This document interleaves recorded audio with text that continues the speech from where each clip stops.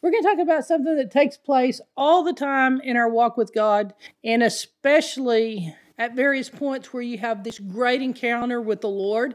But there's this odd thing. You have this tremendous encounter with God. We have a retreat where you really get a lot out of it, or a sermon, or something just really takes your spiritual life and just explodes it. You have joy. And I see one of two things happen. One is some grab hold of the word from the Lord and they really apply the word that they get. And you can see them change. You see them take steps further. You see them go forward. You see them grow. You see the maturity take place. You know, the one thing we can't lay hands on you for is maturity, and just put hands on you and you just all of a sudden have maturity. I wish.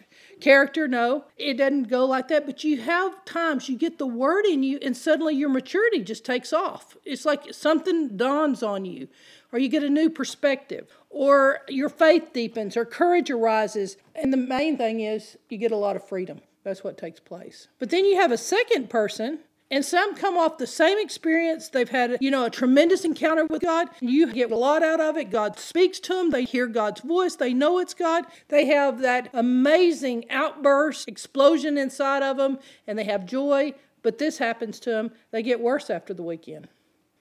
And you're like, what happened? Or worse after this encounter with God. And you're like, they had such a good initial contact. What happened? It was an initial impact on their life, and then they slip backwards. Or I look at them and I think, wow, what went wrong? I'm not liking the results, because it's all about fruit. It's all about what takes place afterwards.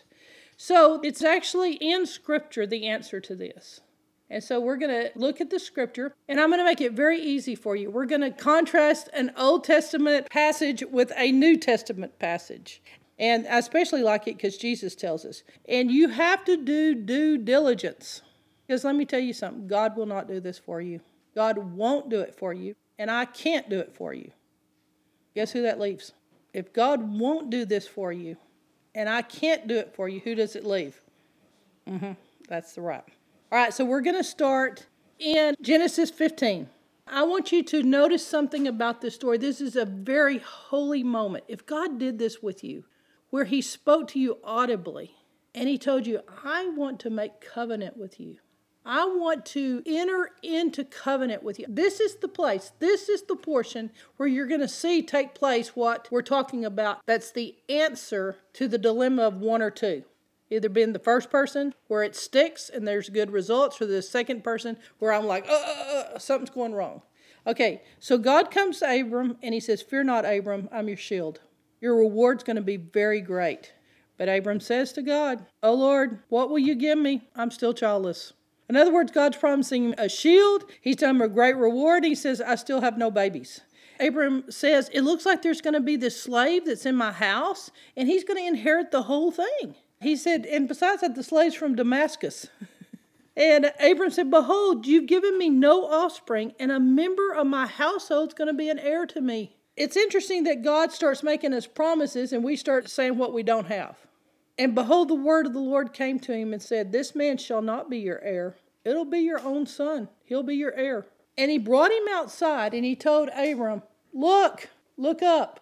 And so a lot of times when I look up at night, this is what I'm thinking about. Look up towards heaven and look at the stars. And he said, number them. He said, if you're able to number them, that's how many children you're going to have. That's how many offspring. Now, at his age, having one was going to be a major miracle. But God told him, number them. That's how many you'll have. I mean, it's just impossible. Have you ever noticed God makes absurd promises to you? And it's real exciting while you're in the moment and he's talking to you. You feel real excited about it.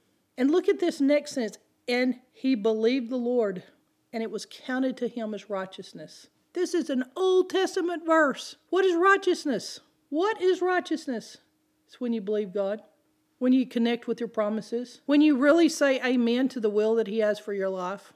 When you're putting on your righteousness, what you're putting on is that you believe what God is telling you. And I think the more absurd, the better in God's mind. And he said to him, I am the Lord that brought you out of Ur of the Chaldeans to give you this land. Like I've given you all this land. This was his idea.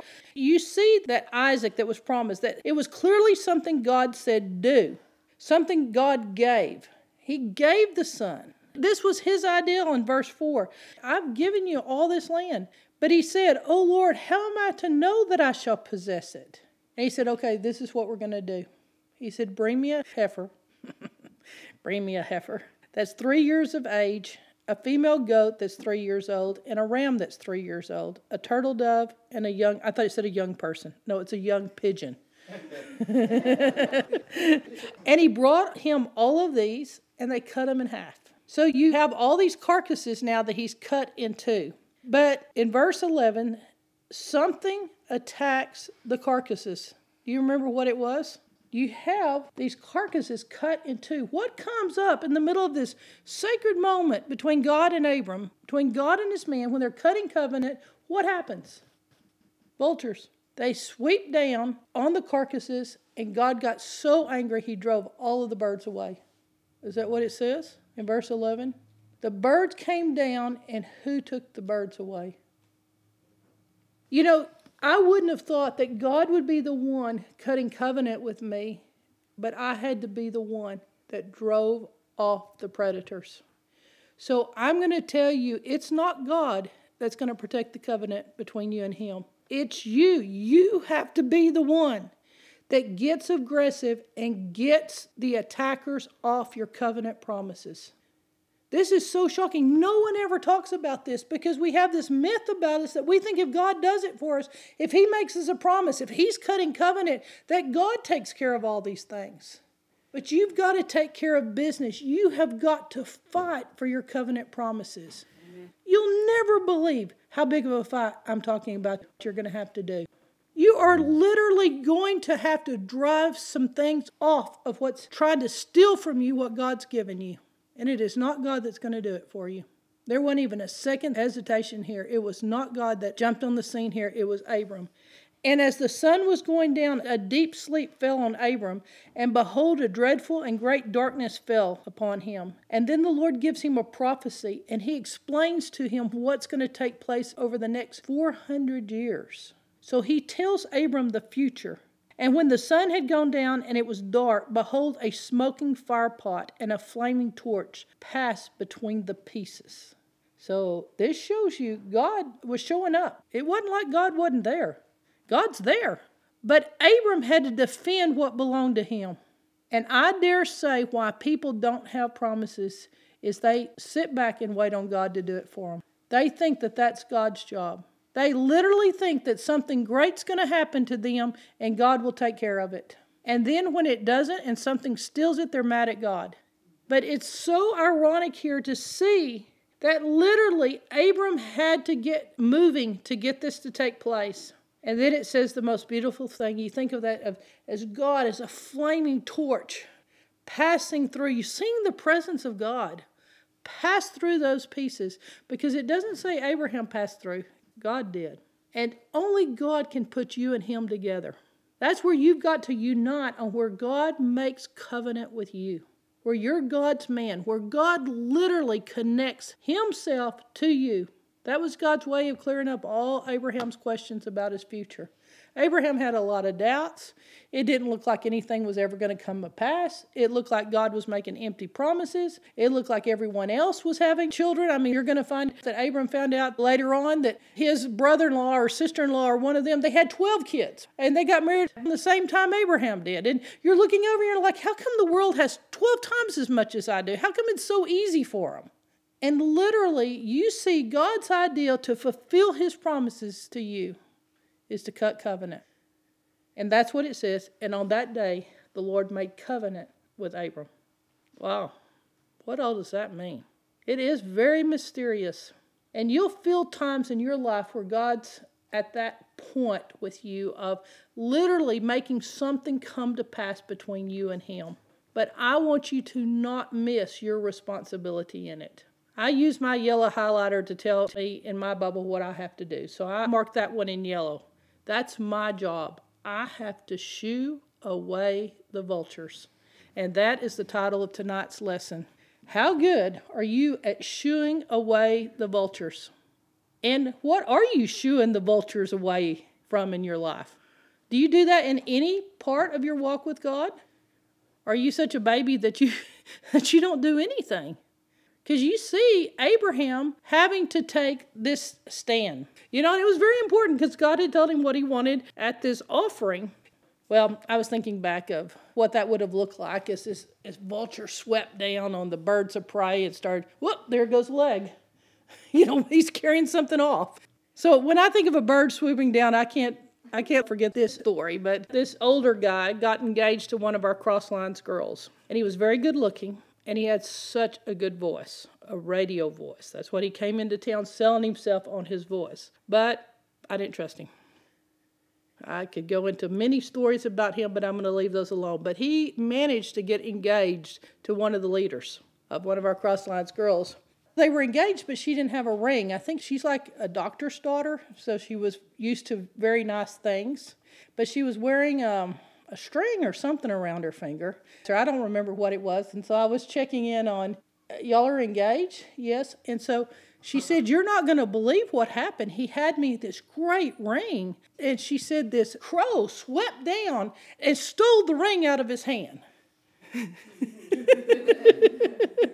I couldn't believe it myself. I couldn't make myself believe that story. If I called the name, some of y'all would remember this guy. We may even have a few radio tags from his deep, great voice. I'll never forget, that must have been some bird that he grabbed that ring to put it in his nest. So when I think of a bird swooping down, I can't forget that story. But anyway, we'll talk about there are things that will sweep down to try to steal what belongs to you. Now, we're going to contrast this story, the story of Genesis 15:11, with one that Jesus tells that's very similar. But vultures will try to take away everything that connects you to God. Birds of prey. Well, this is what I think happens, is most people just sit there and watch it happen. Like it's something that they just observe. And this is the way they say, now, wasn't that the darndest thing? They're like surprised. You're going to have to get over your surprise of what the devil will do. At the most holy moment, he'll swap it. He'll come down, and it will try to grab the pieces and carry them off. And so many people seem to have this ideal, and I know I did. You have it even when you don't mean to have this ideal, but you think if God gives you a miracle of healing, of deliverance or something, that if God gives it, it cannot be taken away from you. You seem to think, well, if it's taken away, that means it was inauthentic. That means God really didn't do it. That shows that God wasn't the one that gave it, because 4 weeks later, I lost it. But the truth is, the enemy will swoop down and try to take whatever God gives you. Yeah. The point is, it is authentic, is why the enemy's after it. Yeah. And so you've got to renew your mind that just because you have something that's a gift from God, you think just by the very nature that it's something God gave you, you can't lose it. And so Abraham's covenant with the Lord gives us a great picture of how untrue that is by showing us that in the form of birds, there is something attacking at your offering. It's attacking, it's pecking, it's trying to get it. And just because God gave it to you doesn't mean the enemy won't try to take it. You can be guaranteed he's going to try to take it. And if it's not in the very beginning, he'll try to take it somewhere along the way or at the end. So it is your job always to watch over what God gives you. So I would tell you, guard your sellout. When you sell out to God, there's going to be people all along your life, walking along, that will try to lessen your sellout. Yeah. They'll try to go after your sellout. Just about the time you make the decision, I'm putting all my eggs in one basket. God, you're my basket. Then immediately, someone will come along and try to challenge your sellout. Well, that's a little too extreme. That's just a little too much. They'll question the integrity of it. I wrote down this years ago. A girl was dating a guy who forbid her to come to Bible study. They're always trying to get you to back off. You get a glorious gift from God, and someone says something about it, something negative, questions. Are you going to quit? You going to quit? You're going to get your rejection. Oops, there went that bird with the leg. And it will steal from you the very thing you were rejoicing in weeks before. Because the enemy will try to lessen any covenant connection you have between you and God. That's where you hold first things first. That's where you hold fidelity to God. You remember what I told you, that glorious verse in the Old Testament. If your best friend, your friend whom your soul loves, tries to talk you out of walking with your God, what must you do to your friend? You're the one that loves this friend the most. And they try to make you not walk with God. What is that beautiful verse in the Old Testament that tells you what to do? It's got to be you that picks up the stone to kill them with. I mean, you've got to throw the rock first. And so that's the one that you've got to crack their knucklehead first. And even if it's the one your soul loves, especially if it's the one your soul loves, that's what it says, is that you have got to stop that, because there's constantly going to be vultures. People that just try to look for something they can get that you're going to have to shoo off. Now, I don't know about you, but these bird conventions you see around, do you ever see them? Yeah, it's where these big, black, noisy grackles, raven-looking crows, they move into an area. And they have this huge convention. And sometimes I find it pretty therapeutic just to go sit among them. I mean, they talk, they have conversation. It's kind of unusual to watch what all they do. The first thing when they fly in, you can't take your eyes off of how they circle. It's very unique to watch the way that they move through the air. It's around dusk. And you'll see thousands of them flying through the air together. And one guy described it as they fly through the air together in what looks like controlled chaos. Controlled chaos. That's what they look like. And the word for it, let's give you the nice little word, is murmuration. That's what they've named it. It's like M-U-R-M-U-R-A-T-I-O-N. It's called the bird dance. It's an aerial ballet with tens of thousands of starlings, grackles, cowbirds, red-winged blackbirds, flying en masse, seemingly having one mind. And that's what's so unique about it. Usually it's a late fall invasion. You might have 200 of these birds in your backyard on one tree. Some people run counts, and there's over 20,000 of them in these groups. One mass of birds was 2 million. What's strange about it is I thought it was all one type of bird, but they said it's actually all the blackbirds mixed together, that they meet up.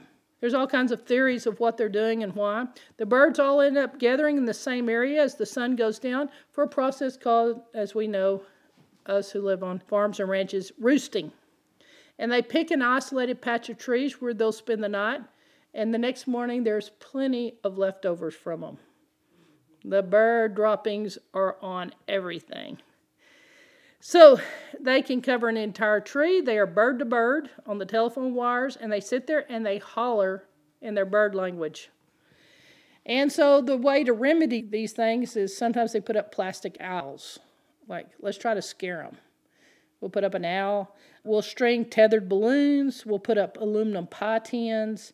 We'll have flashing lights, loud noise deterrents, bird nets, foggers, sound devices, ultrasonic devices, active devices, everything you can think of. In fact, here on campus, I saw a guy that was a falconer, and he would send his bird up and take them out. Boom, because you can't shoot them, but you can use those. Trained birds that come in for the kill. What we're talking about is the art of shooing birds. The best thing, I think, would be just to run through them. Haven't you ever done that on Walmart? You'll just take it, 2 or 3 of you just go flying through them. And you scream like you've lost your ever-loving mind. That's what I would say would be the way to shoot the birds. That's what you're going to have to do to be able to prepare for getting rid of something that wants to eat what you've got. Now, that's your Old Testament story.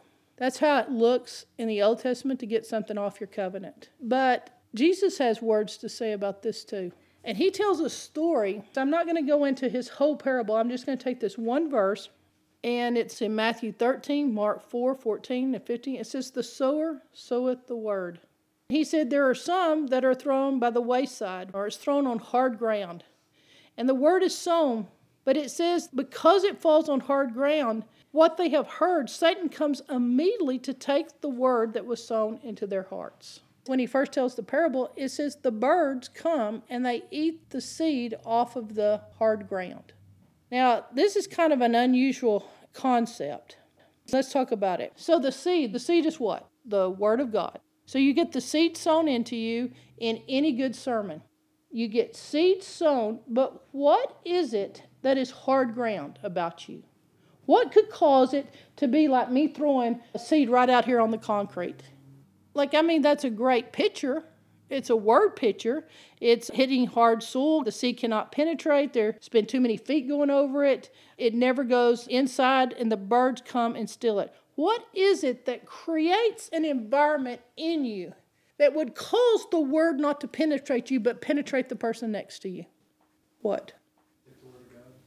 Religion, a religious spirit. So the birds come, and I'm quoting out the New American Standard Version. Of all things that Jesus could have named that causes you to go and hear a tremendous word from God, what would cause you to be hard ground that would set it up that Satan can immediately take it away from you? I can think of thousands of enemies. We could name all night, but does anyone know what the verse says? That what is so dangerous to you to cause you to get absolutely nothing. Like you go to a whole weekend and you get nothing that the Lord's trying to say to you. Do you know what it is? You want to say it, Steph? Misunderstanding. Misunderstanding. Who would have believed it? Did you know that misunderstanding makes a hard heart on you? Well, what can you do about that? If you don't understand, you just don't understand. If it's misunderstanding, wouldn't that be the fault of the person trying to communicate? Well, they didn't say it right. This is misunderstanding. I'm in misunderstanding. What are we going to do on Judgment Day? We have this section of people. They never got the word in them because they misunderstood. They thought that was a person that they shouldn't listen to. They didn't know it was truth. They didn't know to come. They didn't go down the list. It's misunderstanding.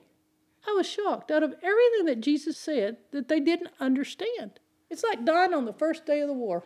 Because they give you 1, 2, 3, 4 things that can happen to you. You can have rocky soil, you can have thorns, and you can be, choked out by the riches of this world and stuff. But to get killed, to not have the word ever in your life just because you don't have the capability of understanding it.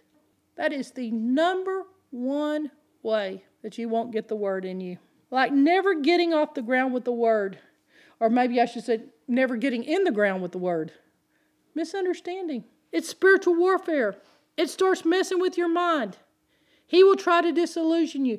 The minute you think, I don't understand that, you're in warfare. The minute it's not clicking with you, it doesn't go deep. You are in warfare. You're in level 1 of what's taking place. And it tells you it is not your mind that's boggling it. It doesn't say that it's the speaker not getting it across to you. It tells you that it's the enemy going to take everything you've got. Misunderstanding. How dangerous is misunderstanding?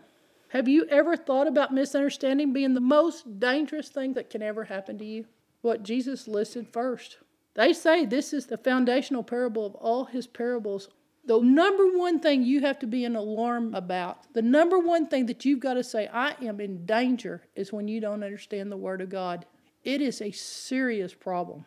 I would have never guessed misunderstanding being the thing that could most keep people from never getting a chance at going deeper with God. So I would tell you, the minute you experience misunderstanding, danger, danger, danger, you're in danger. Spiritually, you're in danger. And immediately, that's when the enemy's going to come in. Now, I think what's strange about this, I would have said, okay, it's hard ground, so it never gets into your heart. But once the word gets into your heart, it can never be stolen. That's what I would think. Just get it in their heart. Just quickly, just get the word in, get it in their ear, get it down to their heart, and it can't be stolen. Matthew 13:19 says, and Satan will reach in and snatch it out of their heart. It can be a heart plant. It means the seed can penetrate, get clear to your heart, and be snatched out because you don't handle the bird called misunderstanding. There is a bird sitting on your chest pecking, and he is trying to get that thing out of you that Abraham passed the test, and Abraham believed God, and it was counted to him righteousness. That bird is trying to make you not understand what you're hearing. It grabs clear to the heart. I realized it's a myth to think the enemy can't steal something straight out of your heart. Wow. Spiritual warfare is worse than I thought. You can't let go of the Word of God till you understand. You can't let go of it. You got to stick with it. You've got to be persistent. You've got to put it up on the shelf and ask God to explain it to you. You've got to search. You've got to ask, seek, knock, beat the door down. You've got to do whatever it takes till you understand it, and don't get into misunderstandings. Because I think misunderstandings runs the whole gamut from not understanding what you're hearing clear to offenses. And a misunderstanding will keep it where the enemy has every right. I'm not going to say he has a right. He's an invader, a trespasser, and everything. But he thinks he can breach every single defense that you have to get the word out of your heart if you don't get it in there where you understand it. And so what goes wrong is up to you to solve. Because it can be clear, but there can be some reasons that it goes in your ear and twists and you don't get it. There is spiritual warfare on the word of God to twist it where you don't understand it. And if you present a lifetime of not understanding, even if you present a decade of not understanding, even if you waste 2 or 3 of the most important years of your life, it will be crucial to you because you will have things go wrong in those 3 years because the word was not planted. You must consistently eat the word like you're eating dinner. You have to have that input of the word of God. So in Matthew 13, which is my favorite one of the parable where it tells it, Mark 4, it's also in Luke. I'm going to tell you that the misunderstanding is the first round of assault. There are other things that will come in to steal, choke, but this one is what the birds do. And out of all of them, this is the realm that it talks about the demonic. This is the realm where Satan's involved. This is the realm where Satan puts his little claws in you and tries to extract what God has given you. So how do you get truth? Well, we were discussing that this afternoon. How do you get truth? How come some people can really seem to get truth? I'm going to put it in these words. You have to calibrate your heart for truth. It's got to be something you love. If you love it, it's attracted to you. So to get this process to not take place, you're going to have to figure out how to win this war against this assault. So who's the bird? Well, it says the wicked one. And then it tells you the timing of the assault. The minute I get something that I just love hearing, the minute I feel that unbelievable high, the minute that I feel the presence of God, Jesus uses the word in Matthew 13:19. Immediately, that's the timing of the attack. So when you hear a Bible study, the minute you walk out the door, immediately the word in your life is under attack. One time I wrote myself a lesson on this. The word that has been sown in my heart is under attack. It is under attack. The enemy is trying to get it out of me because he knows what he'll do. It will germinate into fruit if I leave the word in me. I will bear fruit. So it's immediately under attack. Then cometh the wicked one in Mark, Satan. Or the devil in Luke 8, the evil spirit, as soon as he ever observes that you're soaking up the word of God, hearing the word, something's going to show up that you aren't used to battling. You're like, what's that evil presence I feel? Well, it's just you ate the word. And immediately the devil shows up. I can count on you. I put prayer into you before the retreat. Believe me, I'm putting more prayer into you after, because you've got to retain the word that God puts in your heart. You have to retain it. How does a demon come in and steal the word from you? It's not just a little matter of good communication, but we have to understand that Satan begins with a misunderstanding, and he takes us into a full-blown attack to lead us into deception. And that's his end goal, because the whole world is falling under deception. You know, I could get up here and every week teach you on what not to believe based on something I heard from somebody this week. Robbie threw me one. She goes, why don't you teach on this week? And I'm like, that stamps out one fire, but we got 20 more. I mean, everywhere I look, it's deception. I've never seen so many deceived people. And it comes from this thing of not being able to absorb where they can have an understanding for truth. Satan is the ultimate deceiver. He doesn't tell you, oh, I'm deceiving you. Guess what the worst thing is? Deceived people don't know they're deceived. He does all he can to throw you into confusion. And let me give you the name of the spirit that you're dealing with in this first attack. I just found out about this guy not too many years back, and it was called the spirit of Leviathan. And the spirit of Leviathan, he's like this monster beast. And for the sake of not being able to really determine what kind of animal he is, they most often compare him to a crocodile. And what he does is he grabs you by his jaws and he rolls you and carries you to the bottom until you drown and he eats you. And that's what happens under this spirit. He twists conversation. He gets you in this twist as he's taking you under the water. He twists words. What does the ancient spirit of Leviathan do? It says the ancient spirit is behind today's media. That ancient Leviathan was in your newspaper, was in your news this morning. Let me tell you, see if this says, it twists the meaning of words, and it seeks to destroy the unity of people. It would take this group, and Leviathan, if he tried to get loose in here, he would try to destroy the unity. He twists words. It seeks to divide and dismember the relationships God has connected you to for spiritual growth and to do spiritual assignments. Right before you're supposed to kill Goliath, Leviathan will come. Right before you kill Goliath, Leviathan will show up. It fosters an atmosphere of accusation against you. It will get into your family and rip it to pieces. He's lurking. He's waiting. He's a swamp creature. Talking about Leviathan, I was like, I've seen this. There will be those who will rise up to betray you because of your walk with God. He turns every little innocent mistake into something malicious. What is that? What's going on? I'm suspicious. Slander. If it didn't happen, it doesn't matter. I can still make it sound like it did. It's the nature of the devil. When you find someone in lies, get away from them. Get away from lies. Manipulative lies, people that are manipulating, controlling, lying. Lying is a spirit God does not put up with. Slander is the 9th commandment. People begin to hate you without cause. It begins to work to hinder all spiritual growth. It is the hidden power behind the battle in our culture that seeks to turn people groups against each other. It's messing with society as a whole. We have Leviathan parading down the street.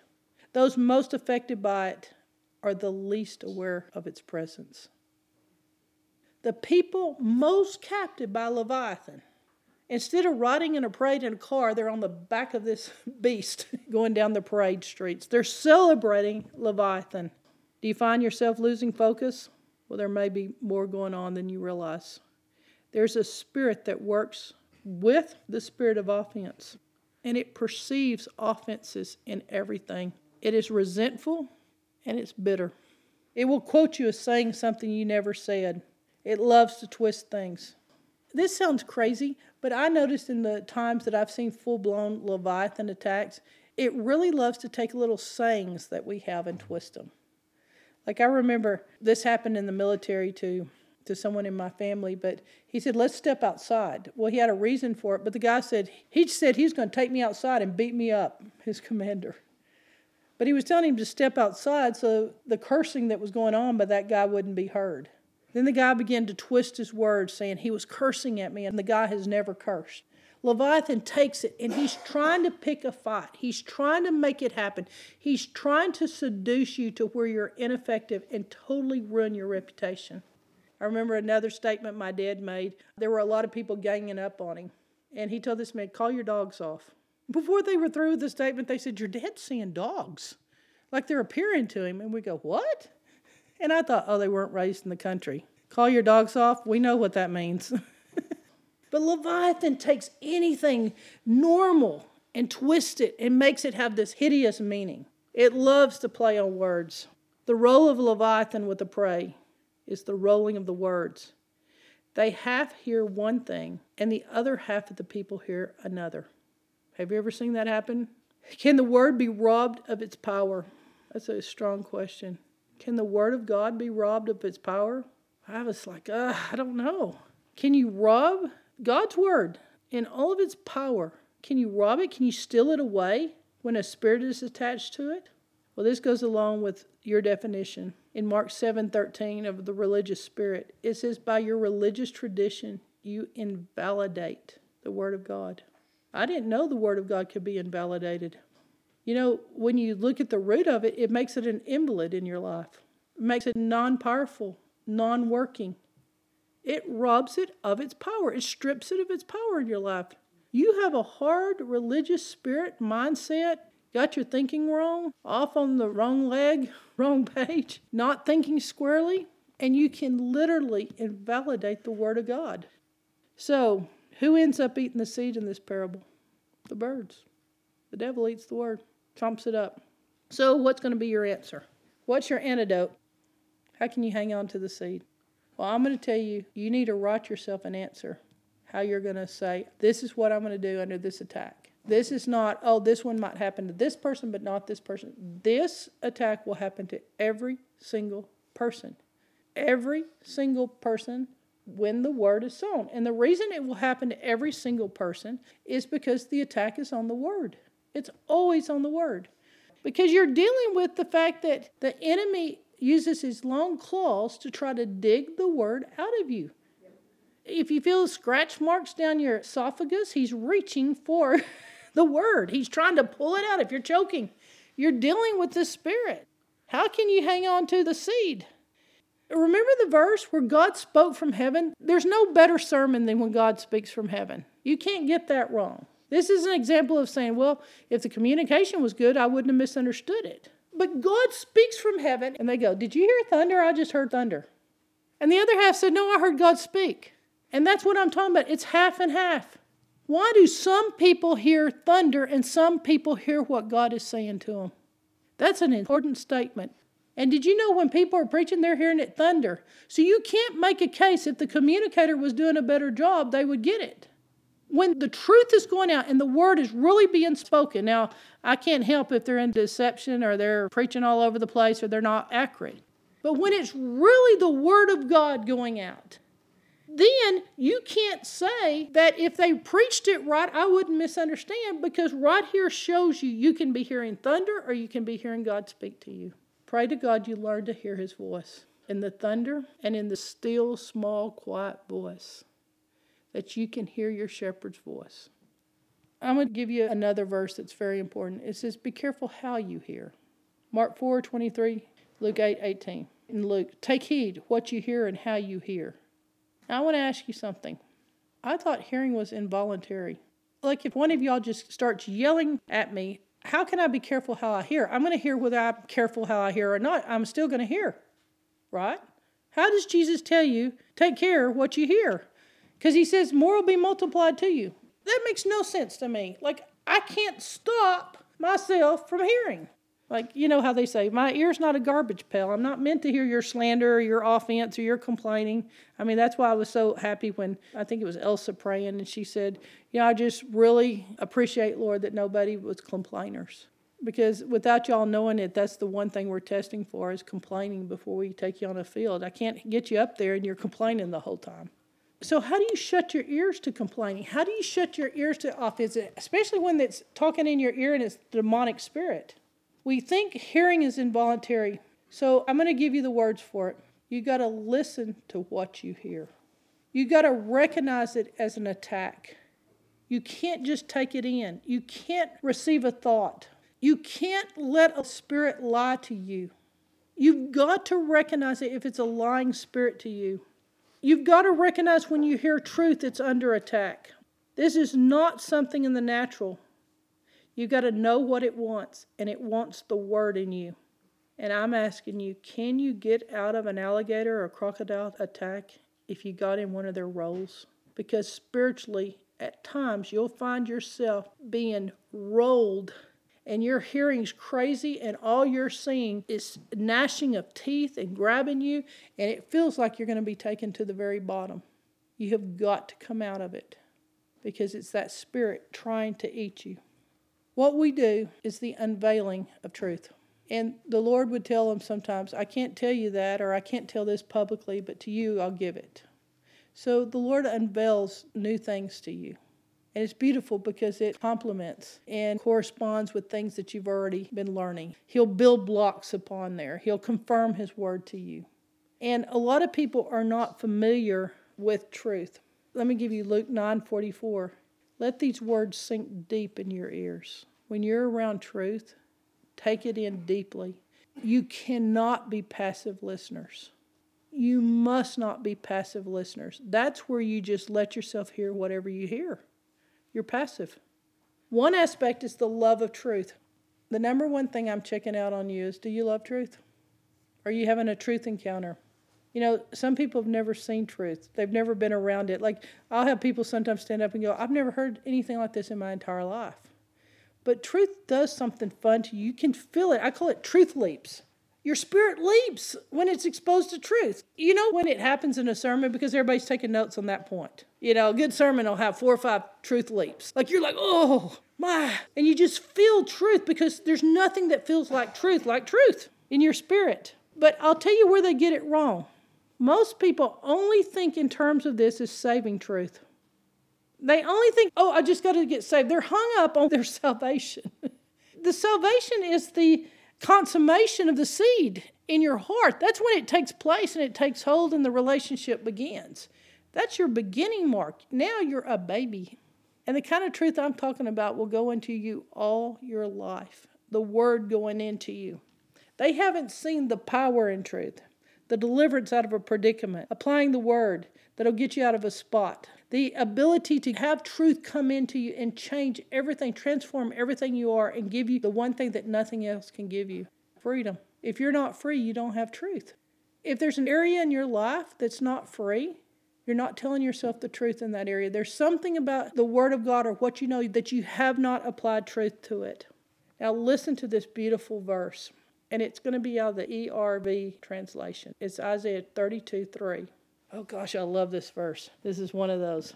Then people would actually see what they look at. And they would actually listen to what they hear. People who are now confused would now be able to understand.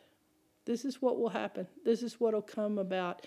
Then people would actually see what they look at. And they would actually listen to what they hear. But now the people are confused. They would now be able to understand. Do you remember when Jesus said, you have eyes, but you don't see? You have ears, but you don't hear. So, repent.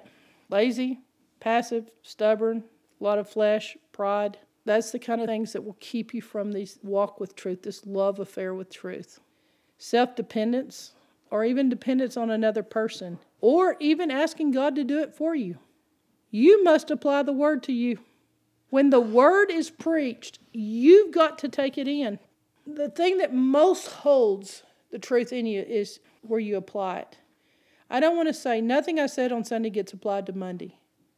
Nothing I said on Sunday gets applied to Monday.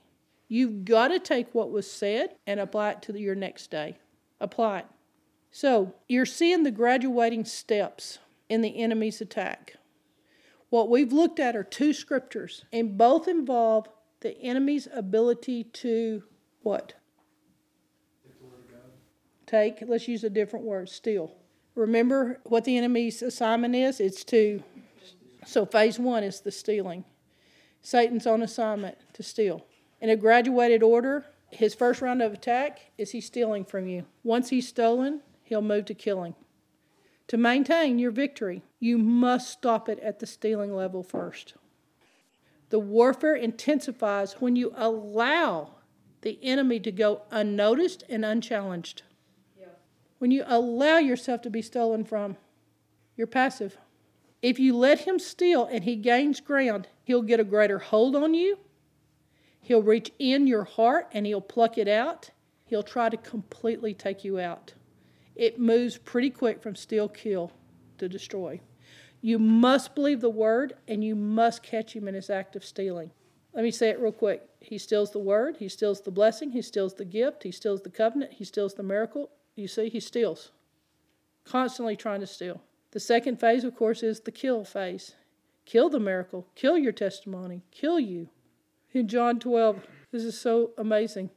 They raised Lazarus from the dead in John 11, and the devil's best idea is, now let's kill Lazarus. He was raised from the dead in the last chapter, now let's kill him in the next chapter. No one ever talks about the killing of Lazarus, because that's stage 2 in the devil's plan. He stole Lazarus. Jesus caught the thief, made him give Lazarus back. Lazarus, come out of there. What are you doing in there? Come out of those grave clothes. Martha, I told you so. Oh, Mary, you believe me. It's counted to you as righteousness. Mary had Jesus' heart. He brings Lazarus back, and then they make a plot to kill him. And that's what the enemy's trying to do. He moves from stealing to killing. Worse than stealing the miracle is killing the miracle. And then the third phase, the destruction phase, is he's trying to absolutely destroy you, destroy your reputation, destroy your credibility, destroy your influence, your friends, destroy your growth, stop your testimony, and to wipe you off the earth, and do it in a twisted, horrible way. That's all the devil's trying to do. Yeah. When you get into that third place of destruction, it's so much worse than the stealing. It reminds me of a friend of mine. She had a dream about me, and she told me that in the dream, she and I were on a picnic, and it had been a normal picnic of just enjoying the food and everything, and we looked up, and she said there were a lot of blackbirds, just a lot of them just flying towards us in her dream. But she looked over at me, and surprise of surprise, she said she knew it was me, but I was a big bull. And she said I had a golden ring in my nose. So she was talking about the fact that that was the presence that I'd had. But anyway, we had gotten a laugh out of that. But she says that what happened with the birds was unusual, that they turned into tornadoes, that they began spinning and whirling, and they became very destructive as they were coming towards us. And she said, as a bull, that I pointed my attention towards them, and I spoke my authority in the name of Jesus. And when I did, when I spoke to the tornadoes that were coming for us, that they all turned back, the tornadoes all turned back into birds again. And that's the point. You have to pull it down in the realm of the shooing the birds away. That we can't let the birds steal the seed out of our hearts. That we can't let misunderstandings take us there. That it will literally turn into a tornado, turn into chaos, and it'll destroy us. That the ultimate mean of stealing is to turn into killing. And then worse than even killing is complete, utter destruction. So this is how I was seeing that we're actually dealing with three aspects. This is the initial place where the enemy attacks us in the area of the birds stealing the seeds, or us misunderstanding something. And it eventually works out where we're taken out, then everything around is just destruction. That when people speak of us, they just talk about everything that just was calamity and fell apart. And that's the purpose of shooing the birds. That's the purpose of what we're talking about, of how diligent we have to be on stopping this attack, that we have a part to play in this. So the better you are at chasing off birds. The myths that we have gone over tonight, you've got to make sure that you're not believing the wrong thing, because if you don't have truth in these areas, you're being stolen from. So one myth is, I thought if God gave the miracles that it would always last. Wrong. The enemy will try to steal it. I thought God would speak plain where I wouldn't misunderstand. No, sometimes you'll hear thunder. You got to interpret thunder. You've got to hear what God's trying to tell you. Your ears aren't adept if you're just hearing noise. If you're restless walking around, you've got a spirit attached.